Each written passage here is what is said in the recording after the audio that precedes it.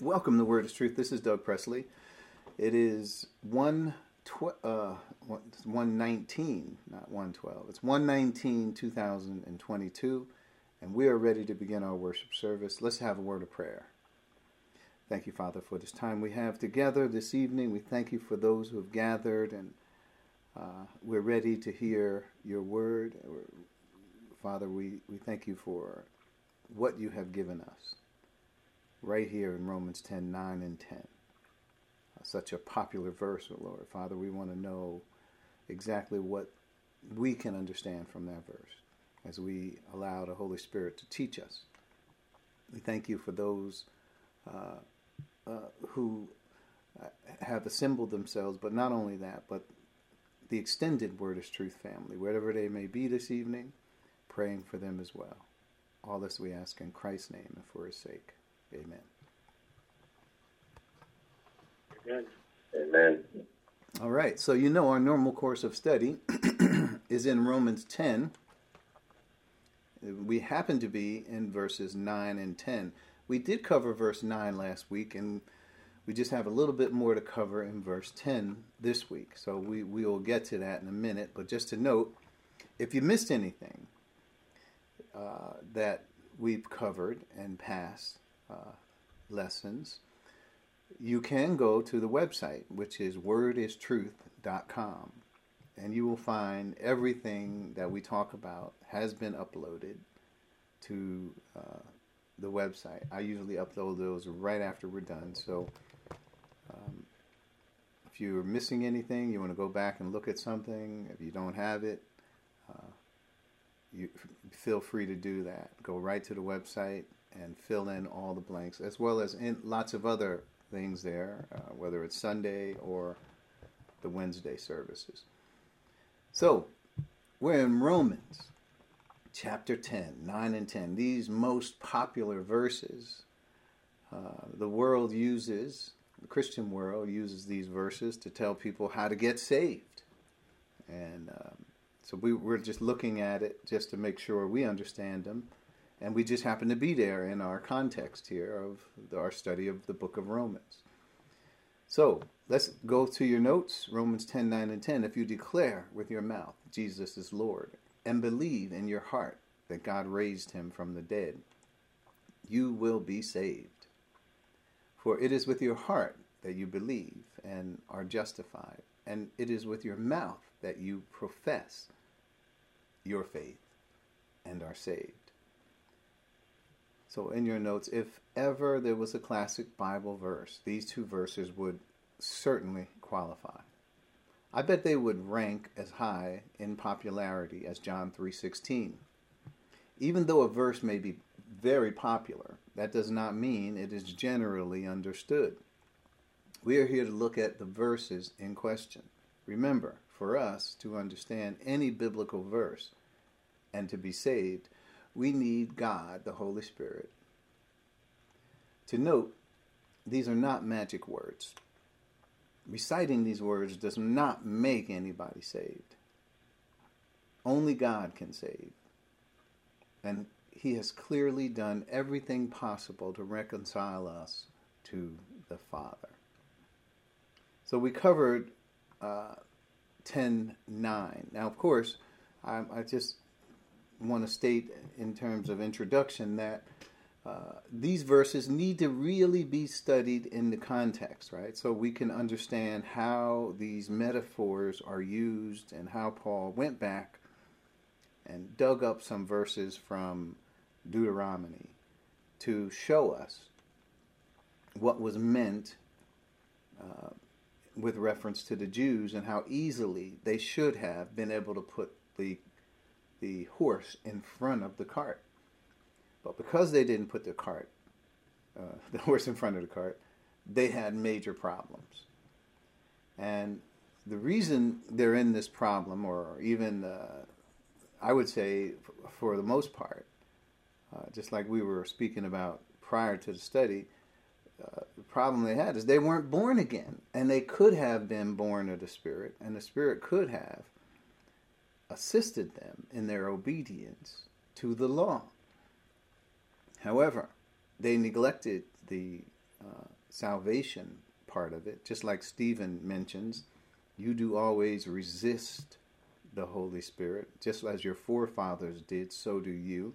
So there was a pattern of resisting the Holy Spirit when it came to leading them to salvation. So they had a major problem. They were trying to obey everything strictly based on the fact that they were unbelievers, and not the fact that they were not only believers, but that they had the law. So the law, primarily that Moses talked about, God, through the Apostle Paul, uses that to help illustrate how easy and near salvation is to them. They could have obeyed the law. It wasn't hard. All they would have to do was obey. Listen to God. Have some humility toward God and listen to Him.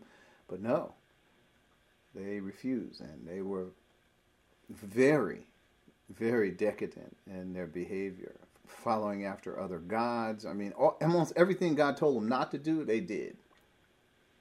So what we have, we already covered. We don't have time to recover all of this. If you declare with your mouth Jesus is Lord and believe in your heart God raised Him from the dead, you will be saved.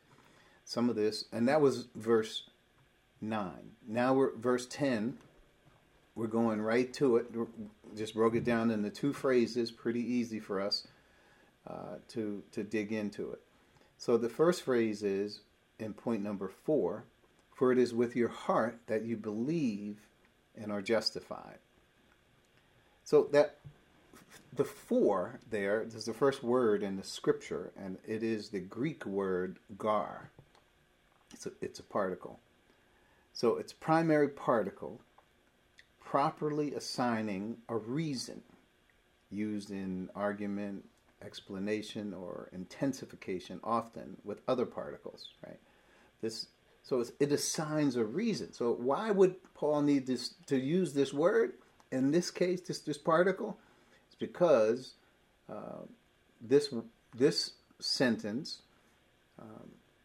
in verse 10 explains further what we have in verse 9. We'll get to that point. I think that's point B, but let me just finish.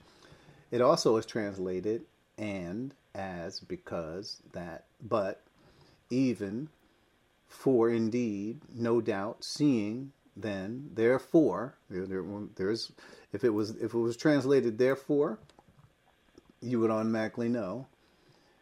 Verily, what, why, and yet.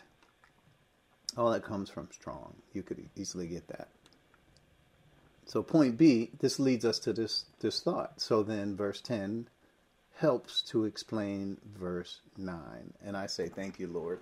And if you notice, I'm going to tell you a quick key to some of the Apostle Paul's writings and how he does things.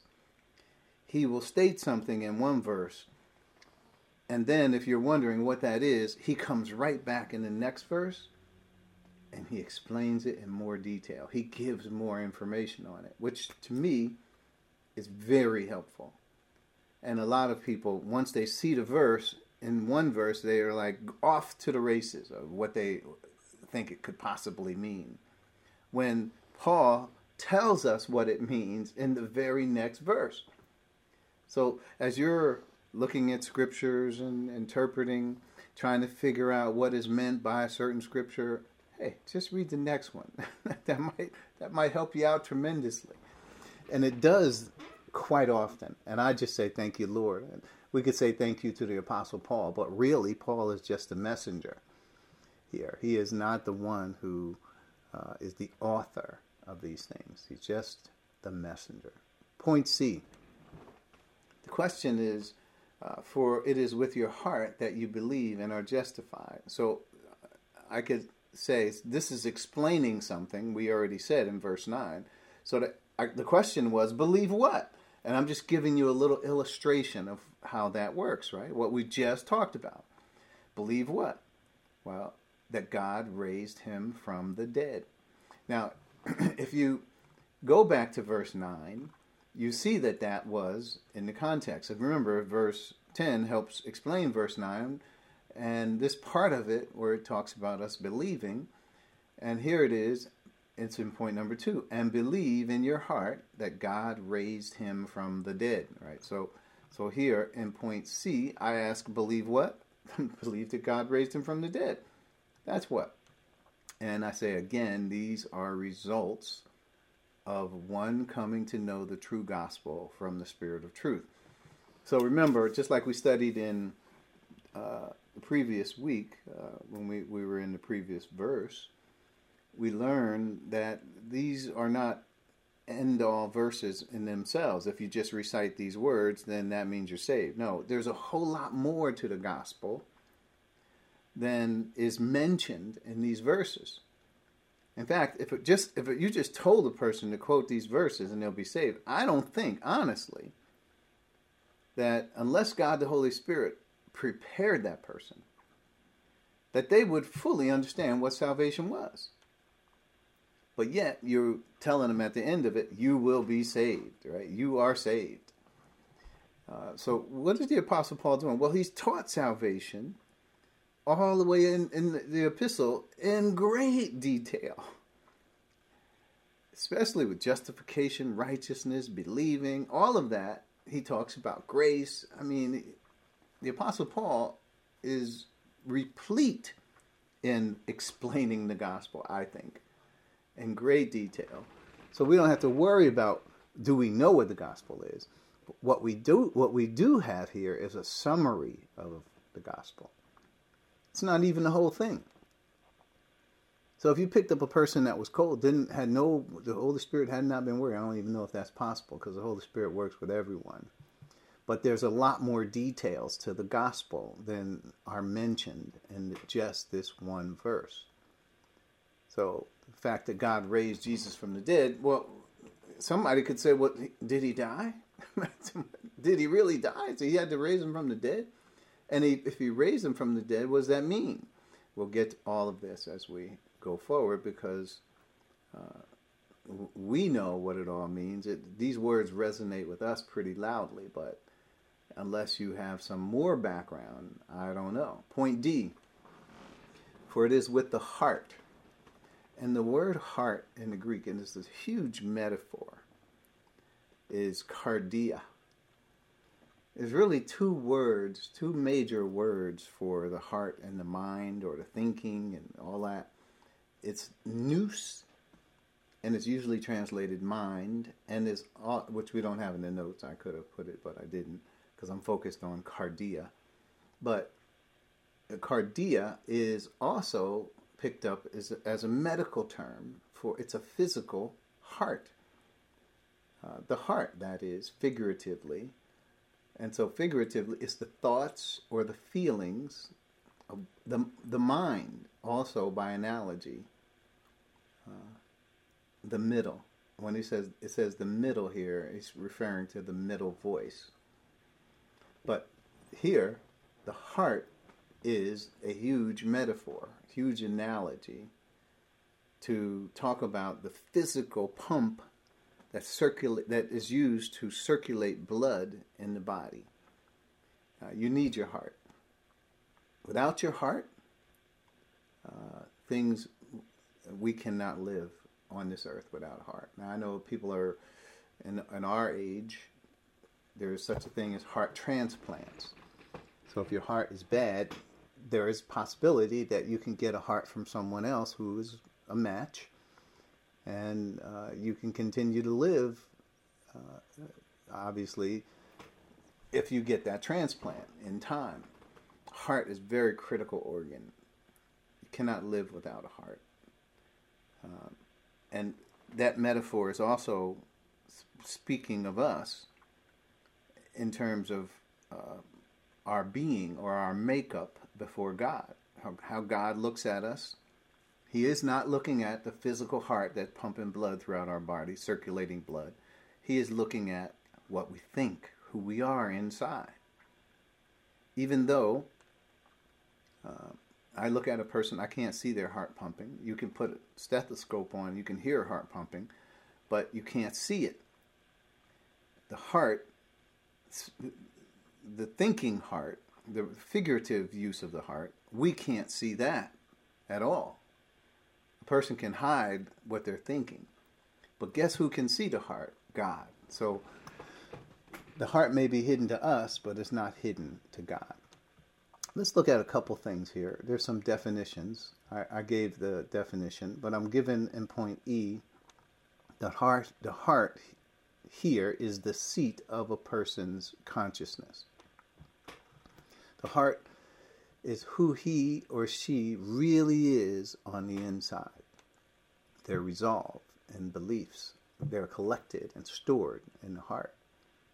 We can explore thoughts and concepts with our minds and our hearts. And often when we look at the mind and the heart, you will find that some of that is interchangeable. Sometimes heart may be used for the mind in thinking, and vice versa. Sometimes the mind and the thinking may be used for the heart. They're almost words that I wouldn't be surprised if you saw some where they cross over one another. So I found negative and positive. So obviously, if we have a sin nature from Adam, the heart is influenced by the sin nature. What's the heart? The heart is what we think, or how things we believe, things mindsets that we have. That is affected by the sin nature. I'm going to turn as fast as I can to some of these verses. Some of these verses you know very well. And let me just put a disclaimer out here. I certainly did not take every verse, and there's a lot of them here. I did not take every verse that had to do with the heart. If I looked in my concordance, there were 537 verses that reference, or times, 537 times, heart is used from the Old Testament through the New. So there is no way I could have collected all the verses that dealt with heart. So I just put it in two categories here, negative and positive, just to show. But there's a lot more ways heart can be used. It's one of those words where it's not totally inscrutable, but to understand it, you will have to look at the context to realize what is being said. And it's not hard to do. So first one is Proverbs. Let's look at that one. And it's 23, 6, and 7. I'm going to go fast. 23, 6, and 7. Do not eat bread of a miser. And this is the NIV. Oh, no. Wait. Now it's the NIV. Do not eat the food of a begrudging host. I just thought this one was funny, so I put it in here. Do not crave his delicacies, for he is the kind of person who is always thinking about the cost. Eat and drink, he says to you, but his heart is not with you. And it goes on and says stuff about you vomiting up the little you have eaten and wasted your compliments and so forth. We're not getting to that part. I just figured I'd throw that in there. Be careful, guys, when you go out to eat. Jeremiah 17:9. Jeremiah 17:9. This is one that's very common. The heart is deceitful above all things and beyond cure. Who can understand it? And obviously here the heart has been influenced by the sinful nature that we have from Adam. So what happens? Well, it's corrupt. And these are our thoughts, our thinking, the resolves, and what our belief systems are. Right? They're all corrupt. Who desperately, deceitful above all things, beyond cure, desperately wicked, says the King James. Matthew 15, 7 through 9. We're moving to the New Testament. I tried to pick a couple from the Old. Matthew 15, 7 through 9 says, "You hypocrites, Isaiah was right when he prophesied about you. These people honor me with their lips, notice, but their hearts are far from me." God is not looking for lip service. He can see where you really are. If you're hypocritical, right, you could say you can be one way on the outside, but your heart on the inside. There's a lot about Pharisees and how whitewashed tombstones on the outside, they look white and pure and fresh, but on the inside they stink like dead men's bones.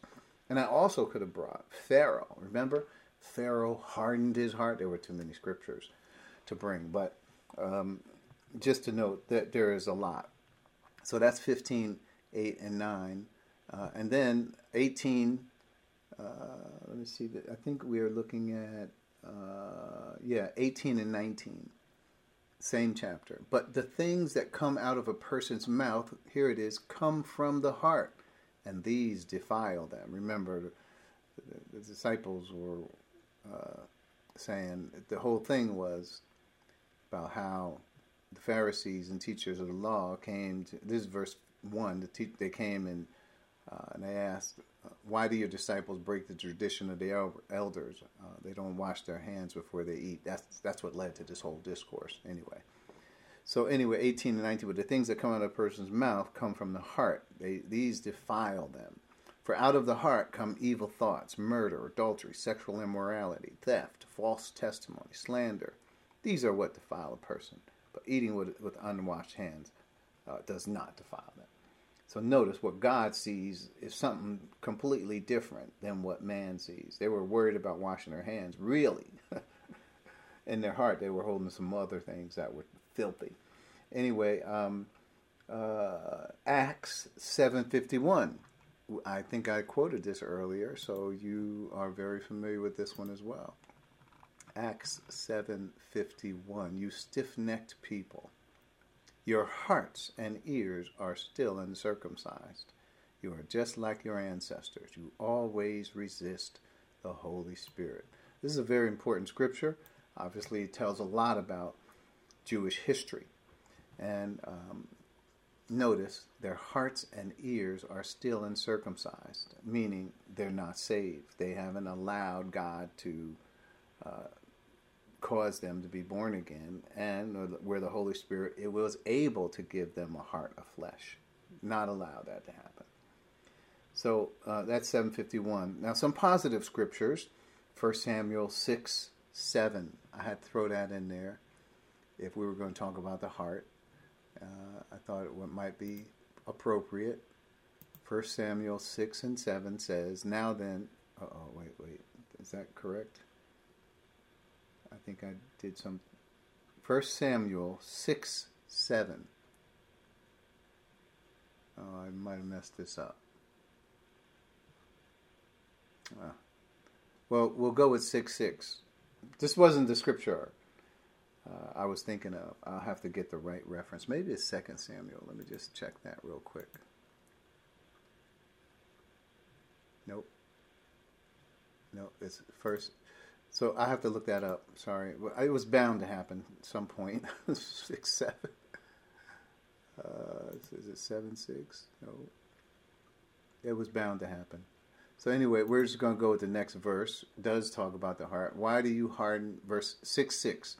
Why do you harden your hearts as the Egyptians and Pharaoh did when Israel's God dealt harshly with them? They did not send the Israelites out so they could go on their way. But anyway, it does talk about their hearts being hardened, just like Pharaoh's heart. Let's keep going. We'll find that reference at some point in the future. Ezekiel 11:19. Ezekiel 11:19. Let's look at that. Hopefully I got that one right. Ezekiel 11:19. Let's look at that one. I will give them an undivided heart and put a new spirit in them. See, this is like being born again, right? I will remove from them the heart of stone and give them a heart of flesh. So there you have it. God can do that. And even for these Old Testament people. And remember, when I talked about the Israelites could have obeyed the law, that was very possible. But they didn't want to put the horse before the cart when it came to this. That's what they also needed. It's what we saw here in Ezekiel 11 and 19. Mark 12:30. Let's keep going in the New Testament. I don't even know if we had enough time to read all these. Mark 12 and 30. Love the Lord your God with all your heart, with all your soul, with all your mind, and with all your strength. So when you think about this verse, the heart here is really the whole you. Really, this verse is saying, with everything you have, the real you, truly on the inside, be given to this love. Committed with everything you have. That's your heart, your soul, your mind, your body, and your strength. That's everything you have. And then, what else?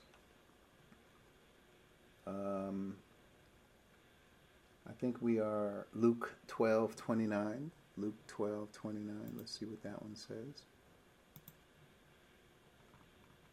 Says, and do not set your heart on what you will eat or drink. Do not worry about it. Notice, so the heart, again, is what people have, what they're occupied with, what they're focused on. There's another verse I know I don't have. It talks about wherever your heart is, there your treasure is. What is your focus? Don't focus on money. Don't focus on what you shall eat or drink. Those things are not important. God is saying, I will take care of those things for you. I need your focus on me. We just read them. I need your heart, soul, mind, body, and strength. Then Ephesians 3:16 and 17. And 3:16 and 17. I pray out of his glorious riches that he may strengthen you with power through his Spirit in your inner being, so that Christ may dwell in your hearts through faith. There it is.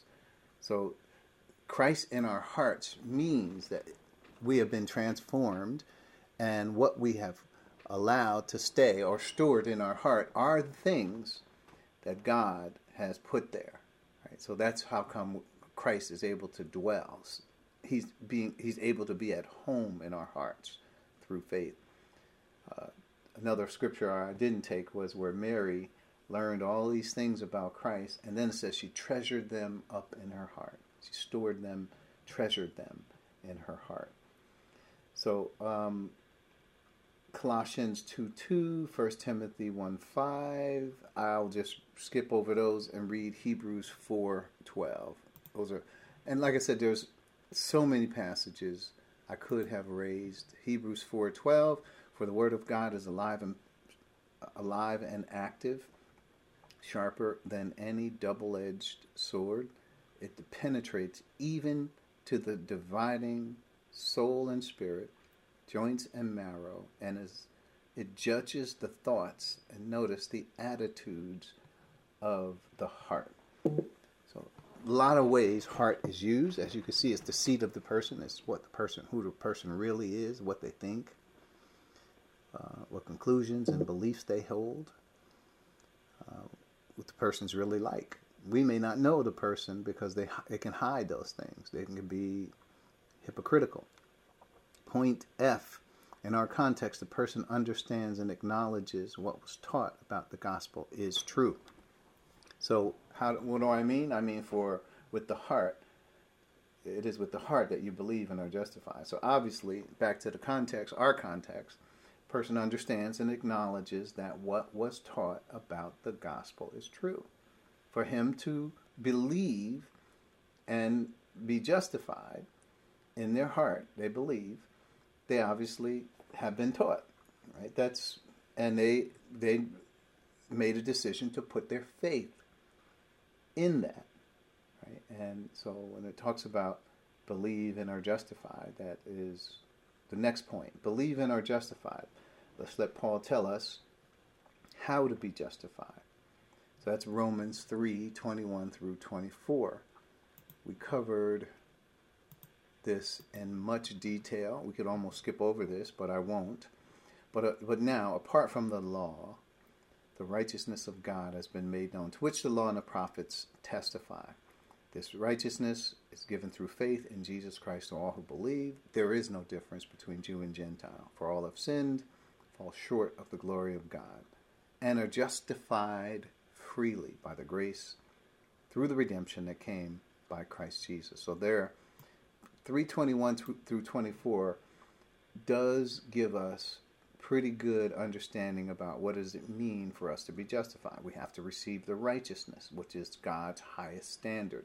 And then in point H, verse 26, he did this to demonstrate his righteousness at the present time, so as to be just and the one who justifies those who have faith in Jesus. That's Romans 3:26.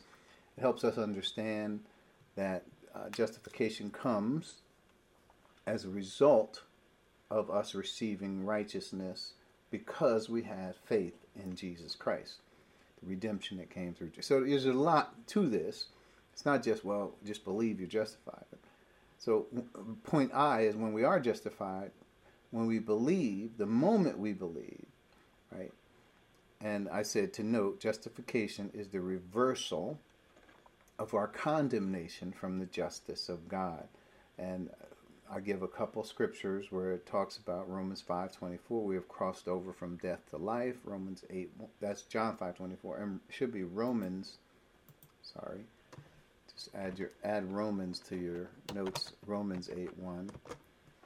It says, "There is therefore now no condemnation to those who are in Christ Jesus." Why? Because we've been justified. You could add. So it's been reversed. J. Romans 4:24 and 25. This is a scripture, but also for us, to whom God will credit righteousness. For us who believe in him who raised Jesus our Lord from the dead, he was delivered over to death for our sins and was raised to life for our justification. So in the previous verse in chapter 9, it talks about him being raised from the dead. And notice it ties being raised from the dead with our justification. Right? We are just, and in verse 10 it talks about us being justified. So notice, our Christ being raised from the dead is like God has now accepted a human being, and he is going to use that human being who is justified before him, who is righteous and just before him, for the entire human race. Just like he used Adam's original sin as condemnation for the entire human race, he is now using Christ's justification. In other words, the fact that God raised him from the dead demonstrates justification. It demonstrates that God approves the work of Christ on our behalf. It demonstrates that. So, he was raised. So this verse ties all that together. Verses 9 and 10 helps us understand more about what he said in verse 9 about he was raised for our, how does it say it? It says God raised him from the dead. Remember, if you believe in your heart, God raised him from the dead, right? Well, what does that mean? In verse 10, it explains further that it has to do with our justification. We believe and are justified. Right? Hopefully you get that point. And then the second half of that verse is, and it is with your mouth that you profess your faith and are saved. So let's go back.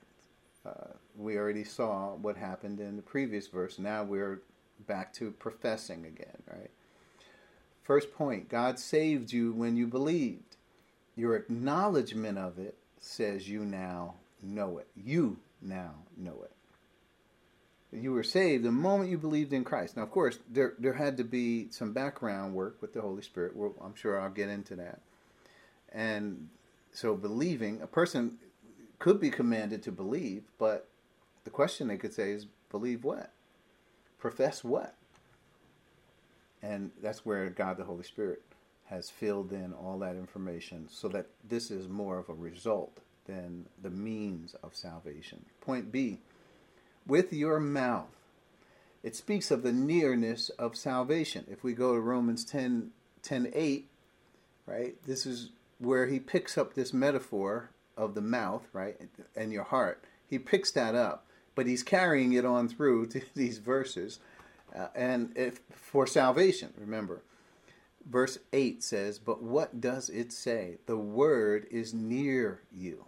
It is in your mouth and in your heart. So that is a quote from Deuteronomy, right? That is the message concerning faith we proclaim. So notice, he's adding that is the message concerning faith we can proclaim, but he's picking the words up from what Moses taught the Israelites. I think we covered that in hopefully sufficient detail for you. So that was with the mouth and even with the heart as well. Point C, profess your faith. So it is with your mouth that you profess your faith. This is the phrase, profess your faith. Again, this is the result of believing. Professing with your mouth does not make you saved any more than baptism does. This is an important point to consider because baptism, people say, is an outward sign of what has happened on the inside of us. Right? We can't see what happened on the inside, but we can illustrate it using the analogy of baptism. It's a physical analogy used to illustrate something that actually went on inside of us that can't be seen, the baptism of the Spirit. So, baptism does not save anybody, even though people get that confused. They're really confused about it. And even in 1 Corinthians chapter 1, it was a big deal. Paul said, you know what? I'm glad I didn't baptize any of you. And then he went back and remembered, he says, well, I did baptize a couple, right? A couple in the household of this one or that one. But he was like frustrated with the fact that people were distorting what baptism was. It is a profession of your faith. It is an outward sign. You're telling the world and so forth. But it is not a means of salvation. Just because you did that, you said these words, and now all of a sudden you're saved. That does not work that way. So neither does professing with your mouth. Remember, we got the mouth thing from verse 8, and then Paul is continuing to bring that forward. Point D, profession. Remember the Greek word, we talked about this last week, homologeto. It's the same verb, same word that we saw in 1 John 1:9. If you confess your sins, he is faithful and just to forgive us our sins and cleanse us. Right? That profession or confession, it's the same word, different translations here. One's profess, one's confess, same Greek word, means to cite, to name, to admit. Right? So why would you do that? Because you are agreeing with someone. Who's that someone that you're agreeing with? God the Holy Spirit. God the Holy Spirit brought a sin that Christ paid for to your attention in 1 John 1:9. And now you have a choice to make. You can now confess. You can homologeto, which is to confess that sin. And that's all that's necessary. God is faithful and just to forgive you. So profession is a result, not the means of salvation. Because here, homologeto is used in a salvation passage. So when that is, obviously it is a result of salvation, not the means. Nobody can confess something with their mouth, and because they said these words, God's going to give them salvation. No, believing brought salvation, as we saw earlier. Believing in the heart. That brought justification. And that leads us to point E. Saved, right? Now I'm looking at this last part. And are saved. And saved, to note, is justification, and it also is being born again. All these are synonymous terms. For sure, we should know that having eternal life, being saved, being born again, being justified, being made righteous, all that, these are synonyms for the same thing, where we have crossed over from death to life, as we said in John 5:24. And point F, as we witness the words of life to those who are lost, just think about it. Let us remember the Spirit of truth is always operating behind the scenes.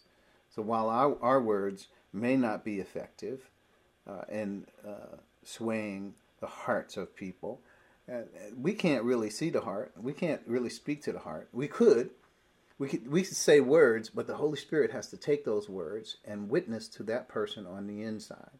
So we have to always remember, we are not the bottom line. Right? I like what Paul says in 1 Corinthians. One man plants, another man waters, but it is God who gives the increase.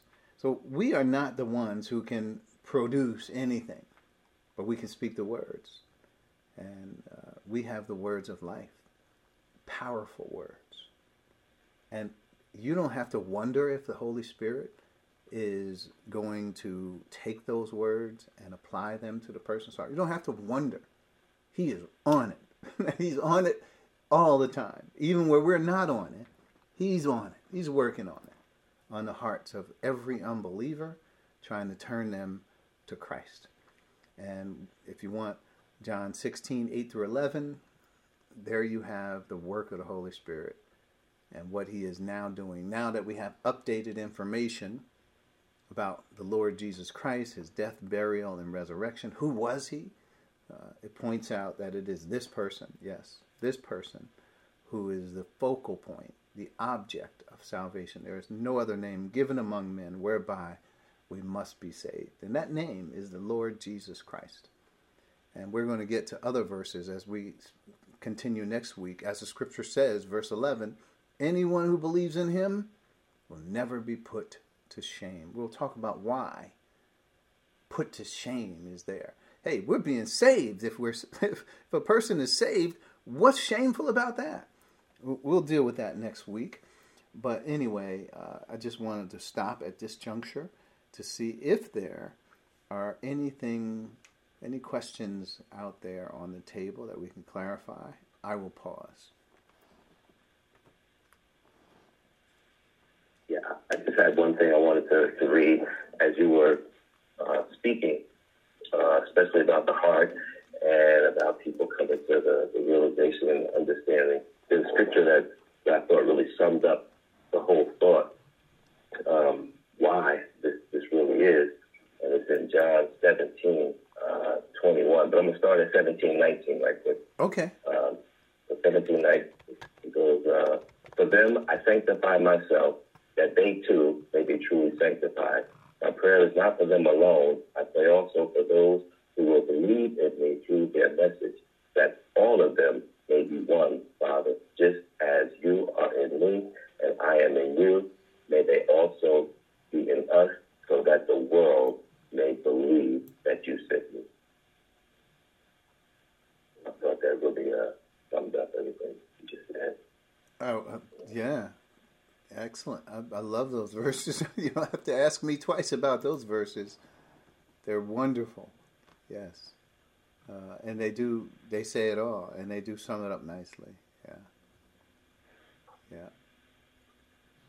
Other thoughts, Bill, or anyone? I thought the reference to 1 Samuel 6:7 should be 1 Samuel 16:7. Oh, okay. Thank you for looking that up. Let's read it since you already brought it to the... Well, you read it since you got our attention on it. Well, I have the ESV version of it. Do you have the NIV version? Actually, wait a minute. Oh yeah, that is it. That is the verse. Yes, that I was thinking of. It is 16:7. Yeah.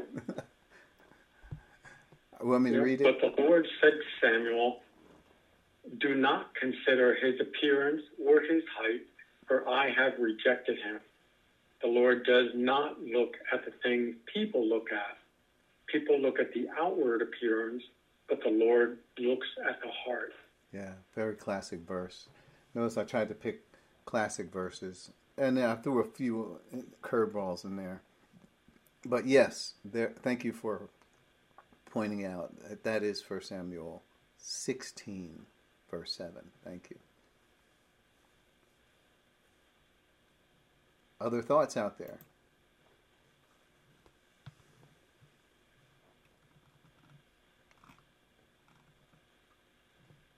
We'll take our time. We still have a minute or two, but... So, let me ask, Romans 10:9, or let me just make the statement. I would say Romans 10:9 and 10 is not used, generally speaking, in a correct way. Although, I certainly can't think that it is wrong to use Romans 10:9 and 10. I don't think it's wrong at all to use it. Although I don't think the Christian world has taken time to teach what the gospel is. And as a result of that, they're shortchanging Romans 10:9 and 10. And also the understanding that this is a Jewish context that is spoken of here, addressing an issue that the Jews had and rejected it, which is 10:1 and 2 through 4. It really talks about the Jews rejecting, which was their fatal flaw, as we discussed. And then how the apostle used the Old Testament in this unique way, I think should be known.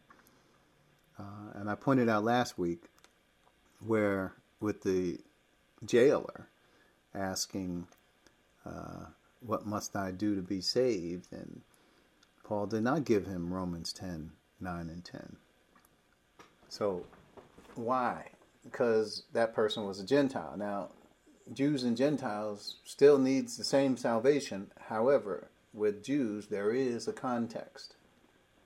And so there's a history with Judaism that should be understood and at least mentioned as we teach these verses in Romans 10, because that is the context, by the way. So, closing thoughts, anyone?